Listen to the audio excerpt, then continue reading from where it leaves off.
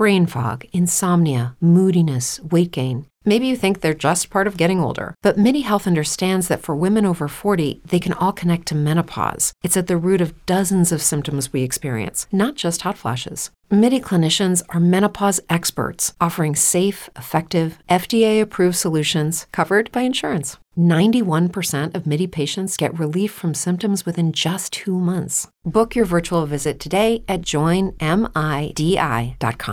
Here we go. Barnes under center, Glover behind him. 3 tight ends in here on second and goal from the 5.5. Turn and a give, Glover straight ahead, Jalen to the end zone, touchdown. Nice hole on the right side, he found it, dashed through it and in from 6 yards out, and Glover's got a touchdown now. It's a Pepsi touchdown for Utah. They've broken the 60-point mark now, 62-14 Utah with 8:34 to play.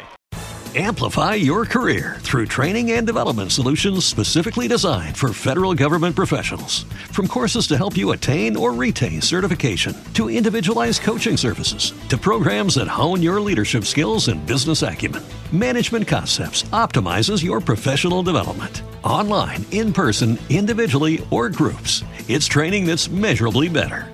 Learn more at managementconcepts.com. That's managementconcepts.com.